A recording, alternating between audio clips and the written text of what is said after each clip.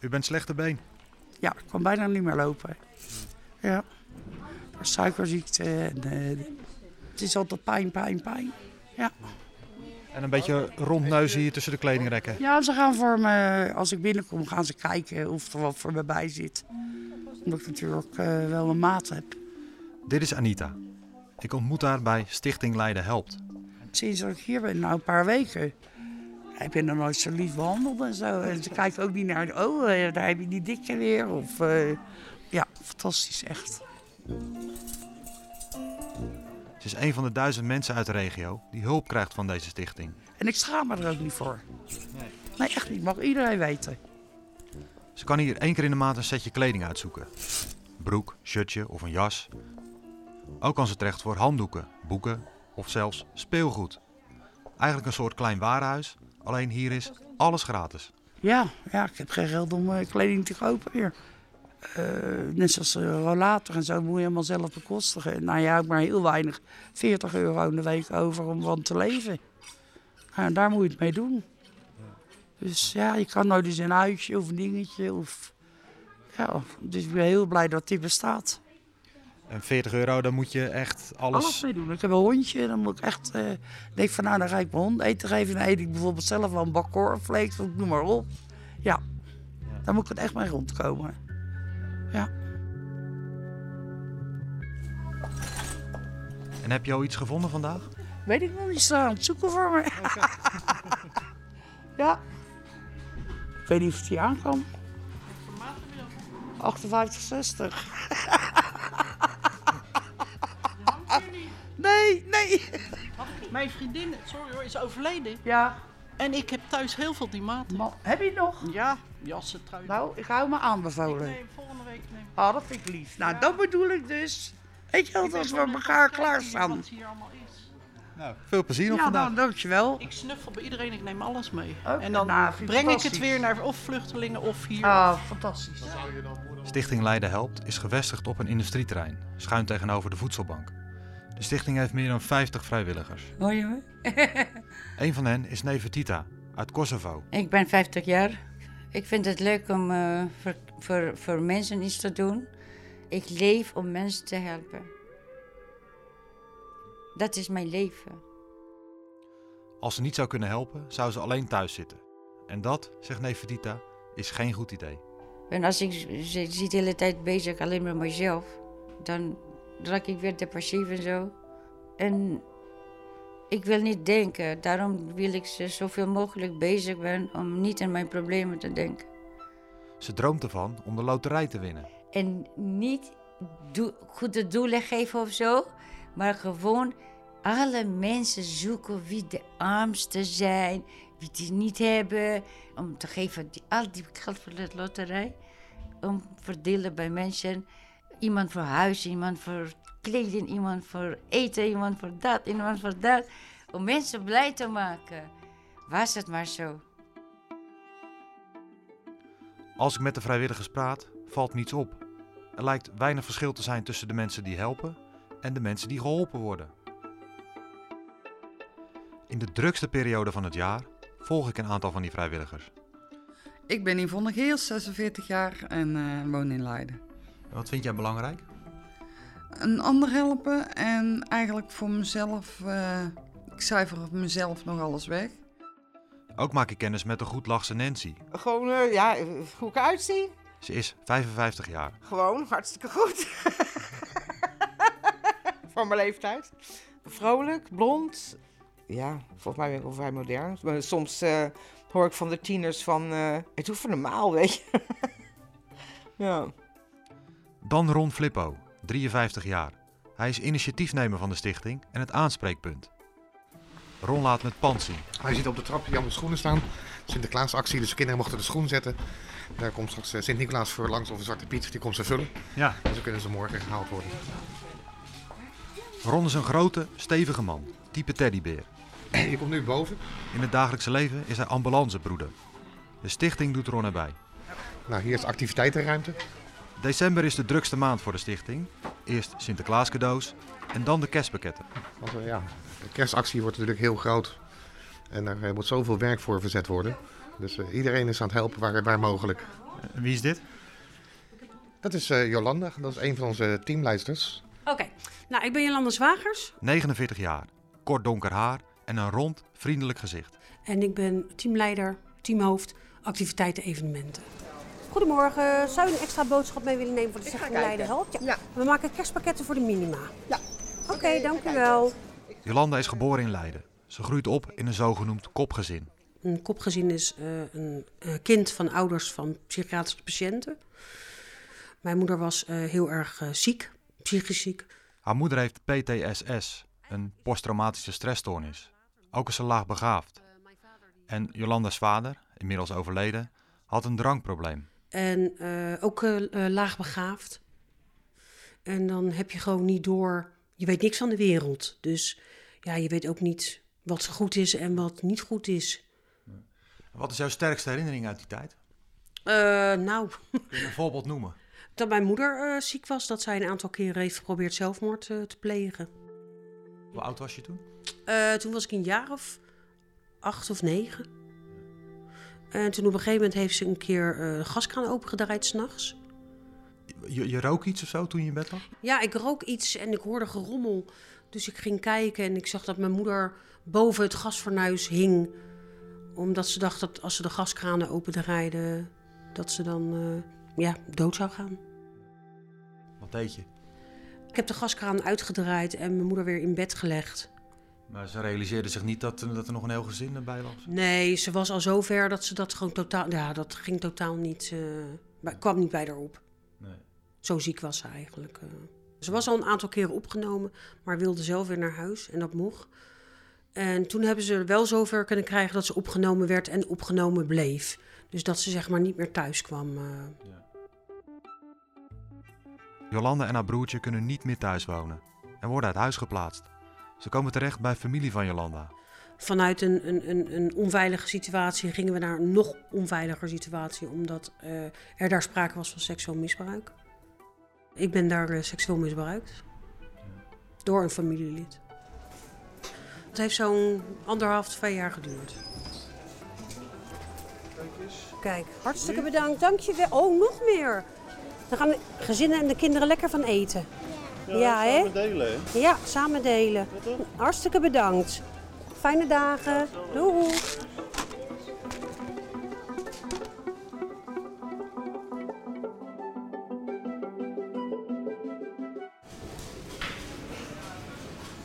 Goedendag mevrouw, mag ik u een kaartje aanbieden van Stichting Leiden Helpt? Een product wat u koopt als extra. En daar maken we een heel mooi kerstpakket van. En dat gaat dan aan de mensen die het heel hard nodig hebben. Die buiten de voedselbank vallen, maar het toch niet redden. Ja, die zijn er nog. Zijn die er ook nog? Ja. Bij een andere supermarkt staat vrijwilliger Yvonne Geers. Goeiedag mevrouw. Yvonne heeft kort haar, draagt een bril en ze loopt een klein beetje mank. Ja, ik doe dit voor een ander.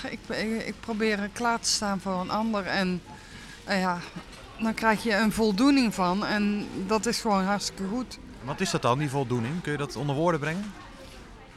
Nou, bijvoorbeeld als ik dat met verleden jaar vergelijk. Toen gingen we de kerstpakketten uitreiken. En toen was er een man en die nam mij mee naar buiten. Omdat hij het heel moeilijk vond om te bedanken. Maar die man die stond buiten te huilen. En bedankt mevrouw dat jullie dit voor ons doen. En die staat daar met een klein kindje naast hem. Nou, dat breekt mijn hart en daar doe je het voor. Dank u wel. Yvonne groeit op in Dongen, een plaats in Noord-Brabant. Ze weet nog dat ze als jong meisje voor de eerste keer moest schrijven op school. Ik had een schrift en we moesten overschrijven. En dat moest tussen de lijntjes. Nou, en ja, ik weet niet hoe je zoiets noemt. Motoriek om het zo te schrijven. Die had ik gewoon niet. En ik liep altijd achter op mijn zus. Mijn zus die kon alles en ik kon heel weinig. Het was niet leuk. Yvonne was niet altijd met de les bezig. Liever geeft ze bijvoorbeeld de plantjes water. Of ze zegt, sorry juf. Ik heb mijn bril niet goed op of vergeten. Of ja, ik verzon allerlei smoesjes of ik ging gewoon een boek pakken Maar dan ging ik niet de tekst lezen, maar dan ging ik de plaatjes kijken en dan ging ik daar maar een verhaaltje overheen denken. Ik probeerde te ontwijken dat ze mij niks gingen vragen. Dus ik zette me eigenlijk altijd naar de achtergrond. Op een gegeven moment krijgt de juf het door. Ze plaatst Yvonne dan ook voor in de klas. Ik zat altijd achterin. En toen ging ik voorin en toen moest ik wel. En toen kwamen ze ook eigenlijk tot de ontdekking dat het er gewoon niet in zat en ook niet in zou komen ook. En dan moet je op een andere manier proberen om het wel te gaan leren. Want je wil eigenlijk gewoon bij de maatschappij horen, toch? Ik kon niet mee op het gewone onderwijs. Yvonne wordt getest en moet naar een school voor moeilijk lerende kinderen. Ze reist elke dag met de bus van Dongen naar Oosterhout. Dus je werd alle dagen dat je met de bus naar Oosterhout ging, ben je als je thuis komt ook doodleuk gepest. Omdat je met gekkenbusje ging. En op school werd je gepest omdat je krullen had en een bril droeg. Later komt Yvonne terecht op de huishoudschool. Met pijn en moeite haalt ze het 4e jaar. Ik zou mijn certificaat op gaan halen. Want een diploma kon ik gewoon niet halen. Dus ik kreeg een certificaat dat ik die opleiding had gevolgd. En ze stapt 's morgens vroeg op de fiets en vertrekt naar school. en toen werd ik geraakt en een paar meter meegeslingerd met mijn kop op het asfalt. En toen werd ik geschept door een automobilist die wat gedronken had. 's Morgens vroeg om 7 uur. Heel mijn lichaam aangehord. Yvonne heeft meerdere breuken in arm en been en een flinke hoofdwond. Ze krijgt te horen dat ze in ieder geval 2 jaar moet revalideren. Eerst in een rolstoel, later mag ze pas op krukken. Ja, je komt met je kop op het asfalt, er gebeurt waarschijnlijk iets. En waardoor je lichamelijk en psychisch een knauw krijgt. En ja, toen kwam ik eigenlijk tot de ontdekking dat alles wat ik van tevoren had geleerd, dat er heel ver weg was.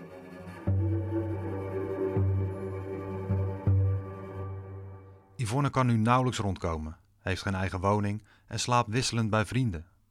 Een paar jaar geleden is ze gescheiden van haar man. Ze hebben 3 zoons, 19, 22 en 24. Yvonne wil na de scheiding een frisse start maken in Leiden.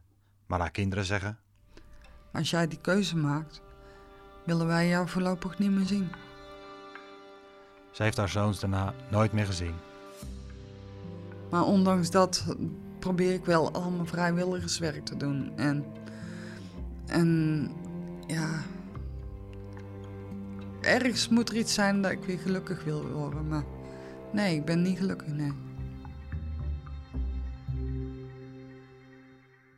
Een week voordat de vrijwilligers de kerstpakketten gaan uitdelen, komt dit bericht binnen. Veel vrijwilligers komen vandaag even zelf kijken hoe groot de schade is. Gisteren was er een inbraak in het pand naast dat van de stichting. Omdat de dieven niets buit konden maken, zouden ze de boel in brand hebben gestoken.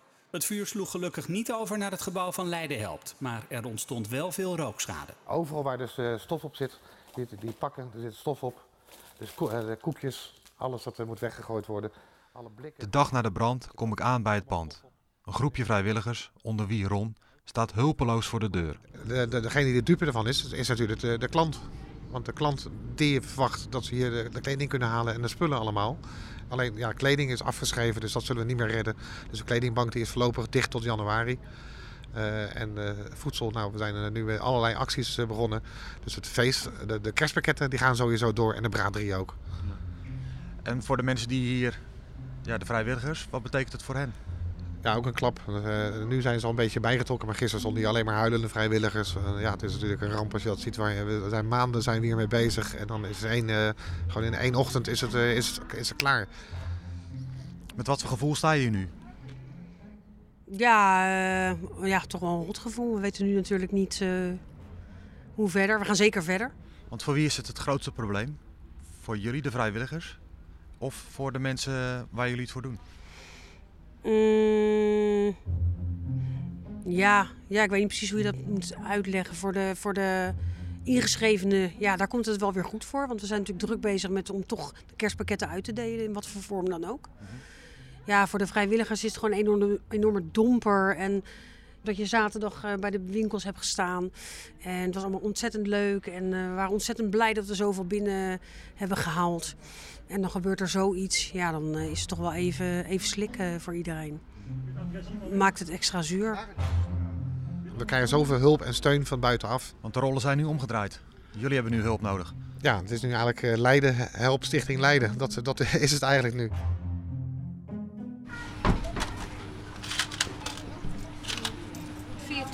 Is 5 en 5. Hallo. Kunt u misschien een extra boodschapje meenemen, Stichting Leiden Helpt? We maken kerstpakketten voor de minima in Leiden. En we moeten een herstart maken door de brand in ons pand. We hadden al verzameld voor 250 kerstpakketten hadden we de afgelopen weken. En er is brand bij ons daarnaast geweest en is alles verwoest. Dus, en zondag is de uitdeeldag, dus we zijn druk weer aan het inzamelen. Ja, hartstikke fijn, dankjewel. Vrijwilligster Nancy, de goedlachse blondine, staat bij een supermarkt in Leiden-dorp. Mijn been is helemaal dood hier. Hoe gaat het? Goed, maar ik ben kapot. Mijn rug. Oh, mijn been. Oh. En toch meehelpen. Ja, ach, kan je ook wel gaan zitten denken. Iedereen is hard bezig en ik zit maar op de bank van... Oh, ik heb pijn mijn been, pijn mijn rug. Ja, want het is topdrukte nu hè, bij de stichting. Ja, nou het is zeker druk. Het is nog 1 dagje inzamelen morgen. En dan alle pakketten moeten morgen gemaakt worden, 450 stuks. Ze zijn al bezig, zover mogelijk. Echt, het is ongelooflijk wat we nog voor elkaar hebben gekregen sinds die wat was het, vorige week zondag, van die brand. En hartstikke fijn. Ja, dankjewel. En oude mensen die op de fiets aankomen bij het oude pand met 3 boodschapjes van... Dit had ik nog voor jullie. Ach mevrouw, u komt helemaal door de regen om dat te brengen. Ja, geef niet. Ach, zo lief. Echt zo lief. Ja.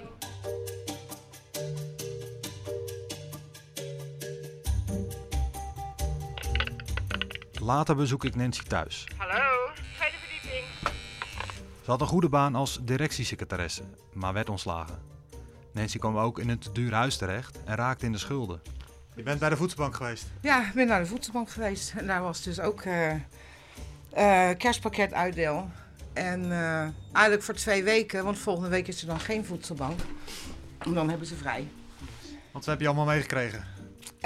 2 tassen met de houdbare boodschappen, zeg maar. En deze tas met een hele kip en een zak Vlaamse friet. Ook raakte Nancy zwanger van een man met alcoholproblemen. Nu woont ze in een flatje, samen met haar 15-jarige zoon Rick. Ja, dat is alles voor me natuurlijk. Sowieso. Ik heb ook verder geen familie, ik heb alleen Ricky. En mijn ouders zijn overleden, ik ben enigskind. Dus ik heb nog een oude tante van 90, die loop ik nog een beetje na. Dus in principe zijn we gewoon met z'n tweetjes. En ja, aan de ene kant wil ik hem altijd bij me houden, want blijft altijd bij mama wonen. Maar aan de andere kant, ja, als ik mijn hoofd neerleg, moet hij wel zichzelf kunnen redden. Dus. De zorgen van Nancy zijn terecht. Want als Rick in groep 3 zit, wordt er bij hem een diagnose gesteld. Pervasive Development Disorder, not otherwise specified. PDD-NOS, een vorm van autisme. Nancy probeert haar zoon zoveel mogelijk te helpen. Een half jaar geleden moest Rick bijvoorbeeld zelfstandig met de trein naar Alphen aan de Rijn. En hier heb je station Lammerschans en de volgende halte is Alphen, dat is 7 minuten. Zijn sportleraar zou hem daar oppikken. In de auto. Maar ik praat veel. Ik praat te veel. En ik zeg tegen hem, dan moet je de eerste halte eruit. Dan zie je Martijn, dan zie je de trap en dan moet je uitstappen. Je moet op de bel drukken, maar dat is al veel te veel informatie voor hem. Rick stapt in de trein en belt Nancy net voordat hij wil uitstappen. Hij zegt, mam, ik sta bij de deur. Is goed, druk maar op de knop. Oké. Ja, die sportleraar belt me. De trein komt nu aan, dus hij gaat nu uitstappen. Is goed. Nou, ze kunnen elkaar niet missen, toch? 5 minuten later krijgt Nancy een belletje van Rick's sportleraar. Hij zegt... Ik zie helemaal geen Rick. Hoe kan dat nou? Hij zegt net, ik sta voor de deur. Maar hij was weer gaan zitten, want hij zag geen trap. Dus ik had weer veel te veel verteld. Hij herinnerde alleen maar dat woord, ja, ik moet een trap zoeken. Hij zegt, ik zag hem niet. Voor hetzelfde geld zit hij straks in Utrecht. Omdat die trein doorgaat naar Utrecht. Je moet ze toch steeds blijven oefenen. Want nu kan dat wel, want nu weet hij wel van wat hij moet doen. Ja, en het zal heus wel nog 10 keer misgaan als hij dan een stap verder moet. Als hij naar Utrecht moet of zo. Vind je het moeilijk om hem los te laten? Ja, heel erg. Ja. We zijn heel open met elkaar, maar ja, misschien spelen er toch dingen wat ik niet weet. Ik bedoel, vorig jaar december kwam hij ineens met... was ik boos op hem. En hij zei, ja, ik gooi me wel voor de trein, dan heb je meer geen last meer van me. Nou, ik wil niet vertellen wat dat met je doet. Dat je denkt, spelen er andere dingen? Wordt hij misschien gepest weer op school? Loopt hij echt met die gedachten? Nancy schakelt hulp in van specialisten. En na 1 gesprek zeiden ze, nee, hij loopt niet echt met die gedachten. Het was gewoon een puberuitspraak. Dan denk ik, oké, maar kunnen jullie dan 1 gesprek al beoordelen dan? Rick heeft nu een coach via werk, jeugd en gezin. Maar ja, hij zegt ook, waar moet ik met hem weggaan dan? Ja, om buiten te zijn. Hij is altijd op zijn kamer, hij heeft geen vrienden, weet je. Of hij gaat wel sporten. Sinds een half jaar nu zit hij op een gym hier vlakbij. En hij is helemaal into kickboxing. En daar bemoei ik me ook helemaal niet mee. Hij heeft daar nu zelf vrienden gemaakt. Maar soms denk ik ook, ik moet het meer loslaten. Want hoe meer ik het vast probeer te houden, hoe meer hij het niet kan. Ik probeer dingen te regelen voor hem. Maar ik moet ook beseffen, hij wil geen nieuwe kleren. Hij wil niet naar het schoolfeest. En het is niet triest dat hij dan thuis zit. Hij heeft er gewoon geen zin in. Om bla bla bla daar met die kinderen en te gaan buiten roken en te gaan dit. Nee. Daar heeft hij geen behoefte aan. Dus waarom is dat een probleem? Ja, ik moet mijn hoofd omzetten dat zo is hij gewoon niet. Kijk, de een houdt wel van chillen buiten. En niet dat ik wil dat hij op straathoeken gaat hangen. Dat ook voor niet, maar... Ga nou eens chillen. Ga nou eens chillen dan. Ik ben altijd aan het chillen met mijn vriendinnen. Ik bedoel, ik ben wat dat betreft meer een chill persoon dan hij. Maar goed, dus ja. Een moeder en een dochter uit Wassenaar komen langs bij de stichting om kleding te doneren. De moeder heet Yvonne en haar dochter Samantha. Ze maken een praatje met vrijwilliger Ron. Nu hebben we dus avondjurken bij ons. We hebben 4 dozen schoenen die wel 1 keer is gebruikt. Maar verder doen we er niks mee. En ook gewone kleding hebben we bij ons. Ook gewone kleding. En ook wat speelgoed en sieraden. Helemaal voor straks voor het nieuwe, als we het nieuwe gaan. Ja. Helemaal super. Want we hebben inderdaad, ik denk dat je dat weet, we hadden een hele hoek met... Ja, we weten het. We hebben filmen voor jullie. Maar daarom zeg ik, wij liepen ook bij de voedselbank. Verleden jaar zelfs nog. En toen dacht ik wil ook graag iets doen. En toch helemaal bovenop gekomen. Ja, en ja, toen, we redden het nu ook. Ja, we redden het net hoor. Want, anders zijn wij er ook om te helpen. Ja, ja dat klopt. Dus maar we redden het. Maar Etty gaat even met jullie mee. Is goed. Is goed. Ik spreek jullie zeker nog een keer, hoop ik. Ja? Oké, is goed. Dankjewel. Heel veel succes nog. Dankjewel. Graag gedaan. Zo, even mijn steekwagen leegmaken en ik ga... Is goed. Mag ik jullie wat vragen? Ja. Waarom komen jullie hier? Omdat je weet wat het is. Ja, je weet wat het is om zonder eten te zitten. We hadden in Den Haag toen een weggeefwinkel. Dus dit is jouw dochter? Ja, dat is mijn dochter. in Den Haag hadden we een weggeefwinkel. Ja. Ja, daar moest ik het toen ook van hebben. Of bij de tweedehands winkel. Ik kon vroeger nooit nieuwe kleding kopen. Nee. Dus je weet wat het is. En met de feestdagen was het ook altijd treurig. Ja. Geen cadeautjes of wat dan ook. Dus ik weet wat het is. Met hoeveel moesten jullie het doen per week? Ja, dat was niet veel. Nee. 20 euro hadden we per week toen. Kom je dan echt, ook toen helemaal in de problemen zaten. En en je man komt binnen, weet je ook terecht. Je raakt familie kwijt, vrienden kwijt. Want ja, je hebt niet de dingen meer die je kan geven. Ja, je raakt geïsoleerd omdat je geen geld meer hebt. Dan accepteren mensen je niet meer of zo, omdat er niks bij je te halen valt. Dan raak je heel veel mensen kwijt. Ja, werkt dat zo? Ja, het is echt waar. Dat is echt zo. Samantha loopt de zakelijke post en verdient daar, als het mee zit, €300 per maand mee. Maar bijvoorbeeld concerten of met je vriendinnen iets sociaals doen, dat is gewoon heel moeilijk. En altijd tweedehands kleding of kleding met gaten erin. Dat was echt een dieptepunt en jezelf een buitenbeentje voelen ook op school. Wat ik had van kleding, dat gaf ik dan ook weer aan klasgenoten weg die het nog minder hadden dan mij. Dus je hielp elkaar. Ja. En mijn oma die zat vroeger bij het leger des Heils. Dus ik ben een beetje ook grootgebracht met die normen en waarden van dat je altijd mensen moet helpen als je dat kan. Dus dat doe ik nou ook nog steeds samen met mijn moeder, die heeft me dat ook geleerd. Het maakt niet uit wat je zelf hebt. Ook al heb je zelf niks, je kan altijd nog een ander helpen die nog minder hebt dan jij. Dat geeft een fijn gevoel. En niet alleen met de kerst, maar ook gewoon... Het is niet alleen met kerst dat je voor anderen moet zorgen en moet helpen, maar altijd. Als je het kunt, dan... Ook is het maar iemand de knuffel geven, want dat kost niks en dat geeft soms ook voldoening aan iemand.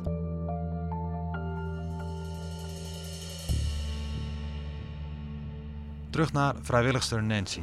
Dag mevrouw, wilt u misschien een extra boodschapje meenemen van stichting Leiden Helpt? We maken kerstpakketten voor de minimaal. Het is ook een heel hecht clubje geworden volgens mij. Want je kende elkaar niet zo goed en het was hoi en ja. Maar nu toch veel emotioneler. En sommigen die werken of niet werken of wat dan ook. Iedereen heeft zijn reden waarom die wel of niet iets kan doen of kan helpen. Maar iedereen doet gewoon zoveel hoe die kan. En gaan hun grenzen ook gewoon verleggen van... ik kom wel hoor, ik kom wel, weet je. Want echt heel leuk. Ja. Heb jij je grenzen verlegd? Oh jawel, want mijn zoon is eigenlijk jarig morgen. Dus ik moest eigenlijk boodschappen doen vandaag. En ik zou salades gaan maken en zo. Maar ja, dat kan ik vanavond ook wel. Dus, ik ga straks na 5 even naar het pand toe. Toch even kijken hoe het daar... ook gewoon eigenlijk voor de sfeer. En morgen doe ik niks. Maar zondag kom ik wel weer. Ja, zondag is de grote dag natuurlijk. Dat is de grote dag, ja. Ik heb gezegd, ik ben er niet om 7 uur 's morgens. Maar ik ben ook niet ingedeeld ergens. Maar ik zeg, ik doe gewoon hand- en spandiensten. Gewoon manetje van alles. Maar we komen er wel. Komt wel goed.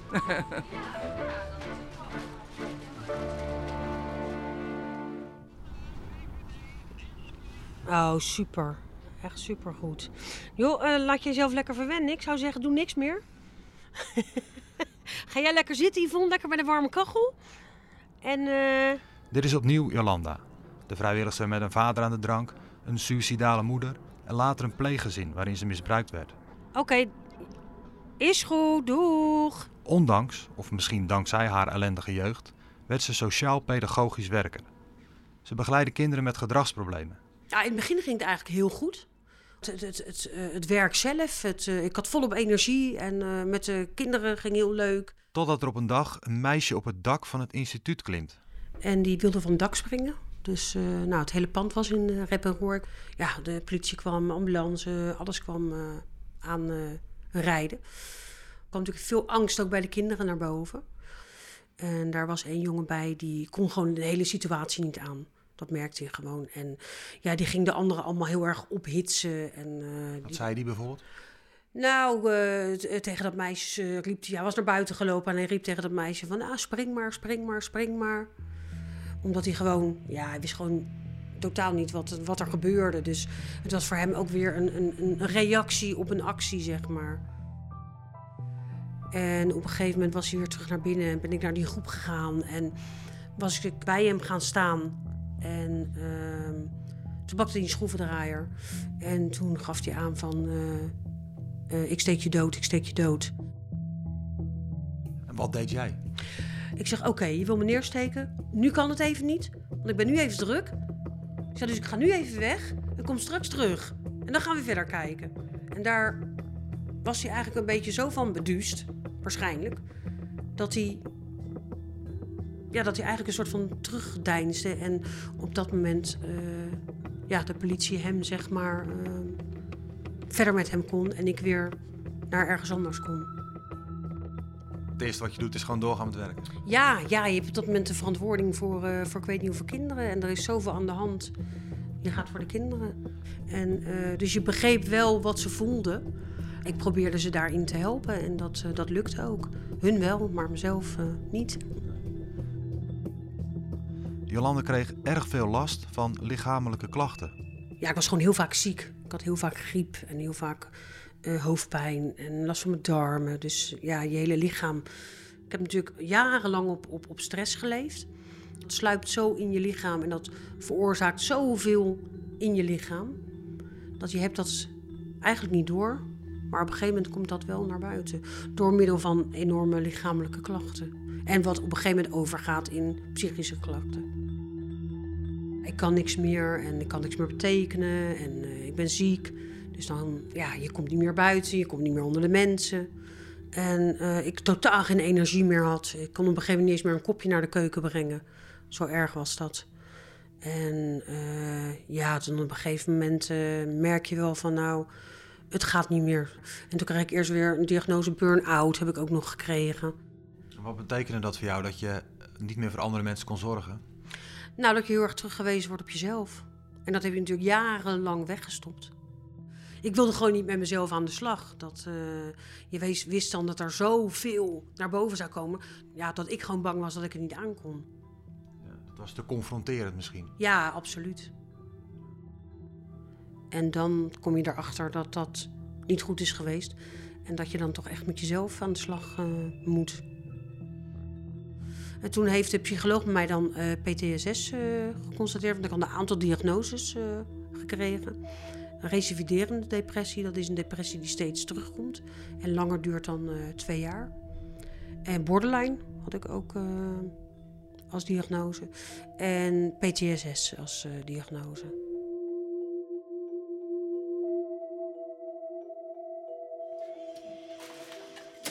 Hier verdwijnt alles op. Tom, waar is die plakker? Ja, net lagen er 2. Het is nu zaterdagavond. Nog steeds hard aan het werk.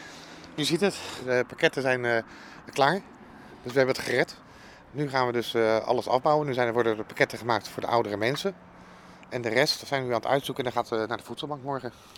Hoe gaat het met jou eigenlijk? Bij mij gaat het nog steeds goed. Ik ben wel moe. Ik ben hier al vanaf 6 uur vanochtend.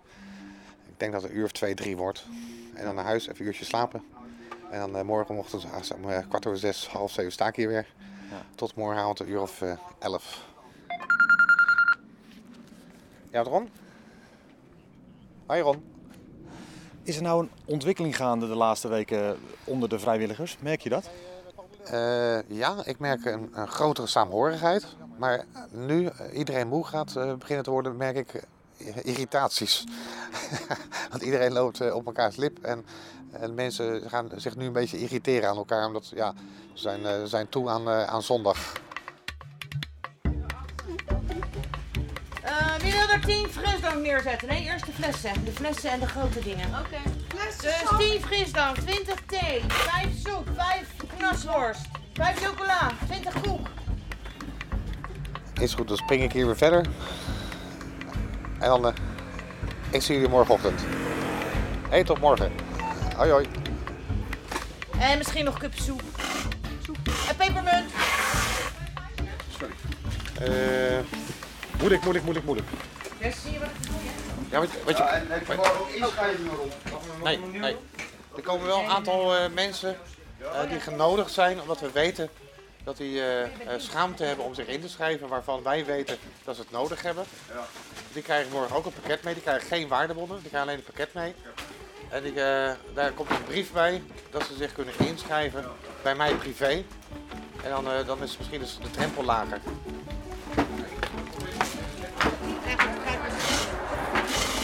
Hey, jongens, ik heb hier een open thee, dus dan mis ik er 1.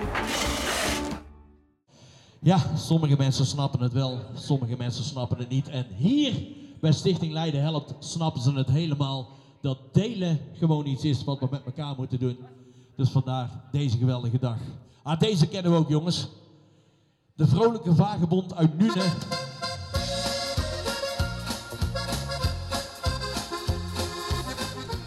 Heb jij je bonnetje, een papiertje, je pasje, je dingetje? Ja, die heb ik nodig, want je krijgt een stempel. Dan kan je gebruik maken van de braderie. Douchegel, shampoo, maakt niet uit, kan je even op je gemak kijken. Aan het einde van de gang krijg je een kerstpakket. En als je een bonnetje hebt voor vlees, vis of kip, krijg je hier aan het einde van de gang. Lukt het? Even kijken voor de maat. Oh ja, inderdaad. Staat het? Oh ja, maat 10, dat is wel lastig te... Wil jij zo meteen wat drinken? Ja, lekker. Ik ben iemand die veel complimenten geeft, omdat het belangrijk is. Je hebt dat nodig. En wat je dan gewoon merkt is dat mensen er ongelooflijk blij van worden als je dat geeft. Maar wat je ook wel merkt is dat heel veel mensen een laag zelfbeeld hebben. En als je dan zegt van mensen van ja, dat doe jij heel goed. Nee, dat kan ik helemaal niet. En dat herkende ik ook wel bij mezelf. Ik had ook altijd een heel laag zelfbeeld door wat er gebeurd is, door het seksueel misbruik. En je vindt jezelf waardeloos. Ik heb heel erg moeten leren om mezelf aan te leren, ik ben waardevol, in plaats van ik ben waardeloos. Nou ja, daar heb ik dan zoveel jaar over gedaan. Maar nu kan ik dat wel zeggen en gemeend zeggen. Als mensen nu met mij praten over hun problemen, vind ik het erg. Maar ik kan het naast me neerleggen. Ik betrek het niet meer tot mezelf. Maar je wil graag, dus je wil ook graag doorzetten. En dan loop ik mezelf ook gewoon nog best wel eens voorbij. Kun je daar een voorbeeld van noemen? Dat ik dan toch wel 2-3 dagen achter elkaar aan het helpen ben bij de stichting. En daarna dan toch ziek op bed lig. Dan krijg ik toch een soort van griepsverschijnselen. Ik krijg heel veel pijn. Ik ben heel erg moe. In het verleden had ik echt 3-4 weken nodig om van een bepaalde activiteit bij te komen. En nu is dat dan 3-4 dagen. En vraag je dan ook hulp aan iemand? Jawel, dat deed ik vroeger niet. Maar nu vraag ik dan toch wel aan de andere teamhoofden of zij dan wat dingen van mij over willen nemen. Is de stichting er voor de mensen die er komen, die hulp nodig hebben? Of is de stichting er ook voor jullie, vrijwilligers? Nou, ik denk wel voor allebei. Hallo. Gaat ook weg. Vertel, zo eentje? Ja hoor, tuurlijk. Wat heeft u nog? Oh ja, 1 bonnetje, ja. Dat zou ik nog bijna vergeten. Wat ik om me heen hoor bij de vrijwilligers is dat sinds dat ze bij de stichting werken, dat ze toch weer veel meer contacten hebben. Ze hebben weer vriendinnen, ze hebben weer een doel. Ze vinden het weer leuk om mensen te ontmoeten.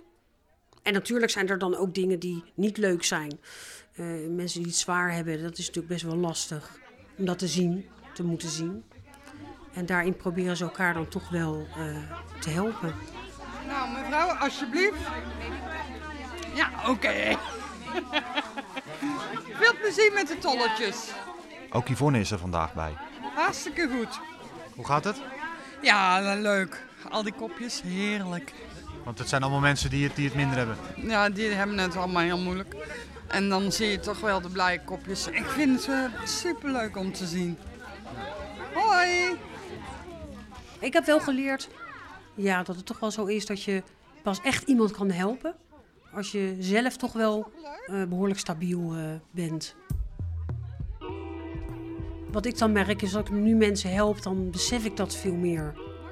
Vroeger zag ik het als een soort van plicht om mensen te helpen. En nu geniet je daar gewoon veel meer van. Omdat je weet dat jij die fase ook hebt gehad, zeg maar. En dat je nu mensen kan helpen zonder dat je daarbij zelf heel emotioneel wordt of dat je daardoor geraakt wordt. En geraakt word je altijd natuurlijk, dat blijft. Maar je kan het wel makkelijker naast je neerleggen. Wil jij zo meteen wat drinken? Koffie wordt gezet. Ja? Truus, Jo, hallo lieverd. Wil je zo wat drinken? Ja, graag. Koffie, Jo? Wil je zo wat drinken? Dat is de ML. Fris? Koffie wordt gezet, Truus.